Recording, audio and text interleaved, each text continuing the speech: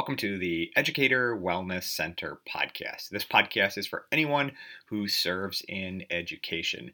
You cannot pour from an empty cup, and so this podcast will focus on practical self-care strategies that you can implement so that you can be at your best for your students, your family, your community, and most importantly, you.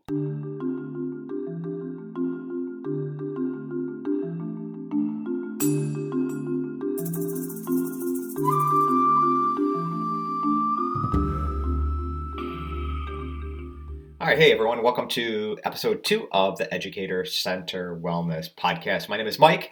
I'm a father, husband, high school principal, and today we're going to title this episode Frozen February. And so here in Metro Detroit, which is where I live, the winter season has finally decided that it was going to throw a blanket of massively cold air over us for the next several days, which for us, in colder regions of the country brings up two important discussions, right? One, snow days, and two, a fairly new phenomenon that I don't ever remember getting myself as a kid, which is called, cold days. So really for snow days, right, it takes about maybe about 4 inches or so, and it has to fall within that magical time frame, right, between like 2 a.m. or so and like 5:36, so that salt crews and stuff can't get out there and clean the roads up too much. And then there is these cold days, which around here the temperature with the wind chill has to be about like minus 15 for you to have a really good shot at getting a day off. So I'm recording this on Saturday, and yesterday we had, of course, a couple of inches of snow, but it did what it wasn't supposed to do, which is fell too early and too fast, giving road crews the opportunity, of course, to get out and clear the roads. Now, I didn't want to believe it, but when I went out on my run early in the morning, I got to the top of my street, saw that the main road that I take to get on the highway was in fact clear, and was like, well, you always have that like tiny glimmer of hope that, maybe you'll catch a snow day, but that wasn't the case. So I go to work and my wife texts me and she goes, "We have a snow day." And I said, "How is that even possible? Like, you've been remote since last March. You only have to kind of go back into the building a few days a week here as they're preparing to bring students back face to face. So if they called a snow day, like, you could just turn and switch virtual, right?" Which is one of those interesting discussions, for another time about, our snow days really gone. But in this case, oh no, it was a true snow day. Like, literally do not have to log on, nothing, just a snow day in the virtual setting. So, that was good for her. Of course, my son texted me because he had to go to school and said, well, his school where a bunch of his friends was out, so that was a bunch of garbage. So, but there's hope on the horizon, right? There's some cold weather coming through, and the magical wind chill has got to be minus 15 degrees or so for that maybe to happen. So it's always interesting to hear the conversations that are happening, with the students, the staff, the bus drivers about what that's got to be, and whether or not you're going to get it. But within that frozen cold temperatures, right? What do we do, right? We want to turn inward. We want to find some warmth. We want to find some comfort. So that's where we're going to talk today. We're going to talk about, what is self-care? What does that, maybe look like? And I'll share a little bit of my self-care routine that is always constantly changing. Right now I'm doing a couple of things, and, so we'll talk about that.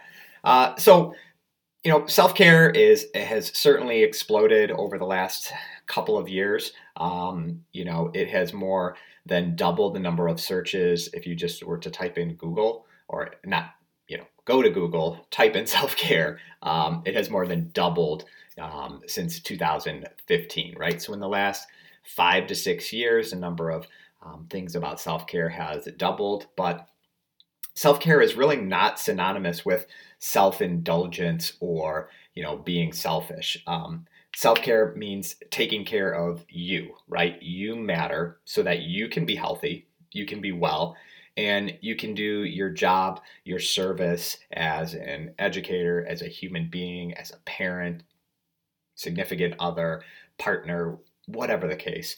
And that so you can in turn be there to help others, and you can do all the things that you want to do during the day, and go to bed feeling fulfilled at the end of the day, right? That's the maybe one of the goals that you might have. So the World Health Organization, gives self-care a definition. So the definition reads like this.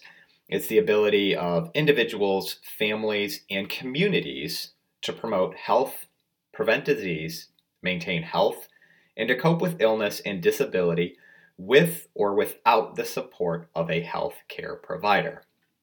So let's go back over that a little bit, right, and talk about a couple of those points. So it's the ability of the individual. So in this case, let's talk about you, right? You're listening to this, and communities to promote health, prevent disease, maintain health, right? So promoting health, trying to prevent disease, maintain health. So one of the things as a community, right, this week I was super excited that I finally got to open it up for the staff in the building, a staff wellness room. And so we repurposed a existing room that we had, bought a couple of nice lounge chairs, put a coffee table in there, got a mini fridge, furnished it with waters, got some magazines, that were related to health, bought a little plant at Five and Below and a yoga type poster that they had there, which was really kind of cool, covering up a billboard. And then we had a sound machine, a CD player, and then my daughter had been updating her room. She's an 8th to be 9th grader. And so she had bought all of these vines. And so the one wall in the room, the wellness room, was looking a little like, we need to do something with it. So I put these vines, spaced them out. And so it kind of created this cool effect on there. And so, what I wanted to do for the staff was to create a space that wasn't the staff lounge, where there's the vending machines and the tables and the microwave and stuff. This is kind of completely devoid of all of that. It's in a different location, so you're not going in there with a lot of people. It's really only meant for maybe 2 people at a time, and that you can go and kind of take a break, kind of renew yourself. So I was super excited about that, and ties into, right, trying to promote health, noticing that maybe you need a break, step away from what's going on for a minute, and it's the ability of the individual to recognize that. So, why does that matter? Because, last week I talked about how, even in the intro, right, you cannot pour from an empty cup, and we'll get into that as the podcast goes along here about what does burnout look like and stuff, but introducing the topic of self-care and people talking about it not being selfish, right? I think as educators, sometimes you get into the mindset of I'm going to give everything I have to everybody else. And then at the end of the day, I'm wrung out. I have nothing left to give. And it's kind of like that rinse repeat cycle, right? You keep going, and then you may end up burning out or saying, I don't know what to do to kind of provide myself with some self-care. And so that has really been one of the things that I've been really working on, focusing on, like I said, my work with the district and with my staff, and trying to say, hey, look, you need to be able to take care of yourself, right? You need to be able to say that you're doing the things for yourself in a renewing way so that you can come back at it. No doubt are we going to have peaks and valleys. And so I think it's interesting, this time of the year, it's February, and in the arc of a normal school year, right, you'd have in October kind of the wheels on the bus start to fall off a little bit, right? Or you might start to swerve a little bit. That honeymoon period is over. And then kind of once you get out of the holiday season, you hit this stretch in February and maybe even into March if you have a short midwinter break where, the days are cold, the daylight is still not around super long, and you may start to feel a little bit reminiscent of that time in October. But this is obviously not a normal school year, given the fact that even I have been face-to-face since September. We're starting to see, a little bit of what a normal arc of a school year would look like. But, my wife is getting ready to go back face-to-face here. Because in the state of Michigan, the governor had put, certain things out there and saying, by March 1st, hey, everybody needs to be back in terms of some face-to-face learning, even if it's not 100% of all students enrolled, is that you need to offer that option. And so it's interesting to see and hear the conversations about people who have been face-to-face throughout the course of the school year, kind of by like a mid-year check, right, of how are you doing? And then the people who are getting ready to go back. So some of the, maybe the anxieties, the fears, the self-care about like, I got to have this ready and this ready and this ready and not devoting equal time to myself. Those conversations we had like in August, September, I'm starting to hear some of those conversations now for people who are looking at going back to school and what does that look like? So, during this cold time, this frozen February where you are looking for, turning inward, some comfort, some warmth, right? What do you wrap around yourself to make you feel good is the idea of self-care. And so I want to share with you just kind of like what my self-care routine looks like. What do I do to try and make sure that I do not pour from an empty cup? And so let's take an example for today. Today was Saturday. So obviously we did not have to go into work, didn't have any students. And so I got up, usually make a cup of coffee, sit down and read a book, whether it's on the Kindle, whether it's a physical copy for a little bit. And then I will move to usually doing either a meditation practice or some yoga before then typically going for a run. Sometimes it may be a walk, but mostly I've been running for most of my life. So that is kind of what I do. And given the time that I have available, it could be as short as half an hour to 45 minutes for all of those things in the morning, or it could be longer just given the time frame. And so over the years, right, I have tried out different things. One thing that has consistently been a staple is some sort of movement in the morning. Usually it has been running. Over the years, I've included, yoga and meditation and those sort of things and journaling. Usually when I get to school in the morning, I do a little bit of that.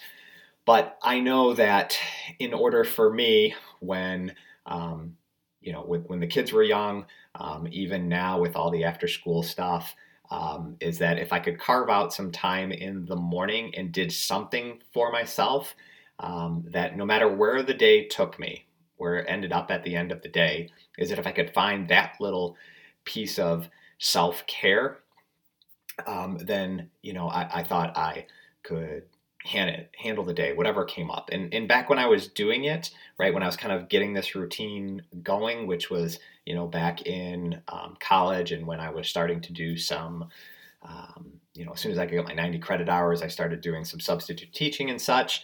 I just was an early riser. That's where I found the time and that's what worked for me. So I've just kind of consistently kept that. And one of the things that, when I started over 20 years ago, one of the social workers, and we were talking about what we did, activity wise or whatever, we didn't call it self-care. He said, always make sure you can continue to kind of carve that time out for yourself. And over the years, I would remind myself of that before self-care even became a huge topic, right? So what's a practical application? Like what can you do today to think about self-care? If you've never started anywhere with a self-care practice, that's completely okay, right? You're perfectly positioned to start today. So, one thing you can do is just get a piece of paper, maybe open up the Notes app on your phone and just list everything that you would find that would be fulfilling. And just jot a list down, doesn't matter how long it is, and it doesn't matter how long it takes for it, right? These are things that you believe can help get you kind of centered, get you renewed throughout the day. And, if you have nothing, then just think of things that you would like to try. So after you have that list, maybe you are starting to do some of those. Maybe these are things that you like to try. And then the next thing is let's start with one. Can you start with one thing? And maybe it doesn't even have to be every single day, right? If you've never done anything of a self-care routine, maybe you pick it out and look, I'm going to do it 3 times a week. I'm going to do it Monday, Wednesday, and Friday. And then, the next level to that is even to schedule it in. It's not that you're being selfish, right? We're always in control of what we choose to do. But we know that we don't want to be burnt out. We don't want to feel, like the flame has been dimmed. So what do we need to do? We need to take care of ourselves. We need to embrace a little bit of self-care. And, if you've never started it, start with one thing. What is one thing that you can do, that you can schedule, that say, when I do this, I know this is going to help me be healthy, right? I'm going to maybe not check the boxes saying that it's preventing disease, but it's maintaining my health. And hopefully it's going to put me in a better position to cope with any illness with or without the support of a healthcare provider. And those are some beginning steps that you can start to take. And self-care really matters because you matter, right? And so today I just wanted to kind of introduce the topic of self-care, kind of share, a little bit of what mine self-care routine is, especially in this time as I'm looking out my window here. The sun is just starting to set. I think the temperature is supposed to go down to single digits tonight, and probably with a wind chill at 0 or below. So, wherever you found this podcast, click the subscribe button, write a review if you can. I think that'll certainly get it into the hands of some more people who are maybe interested as an educator about self-care. You can also send me an email at educatorwellnesscenter, all one word, @gmail.com. So that's going to do it for this week. Keep moving forward, and I will catch up with you down the road.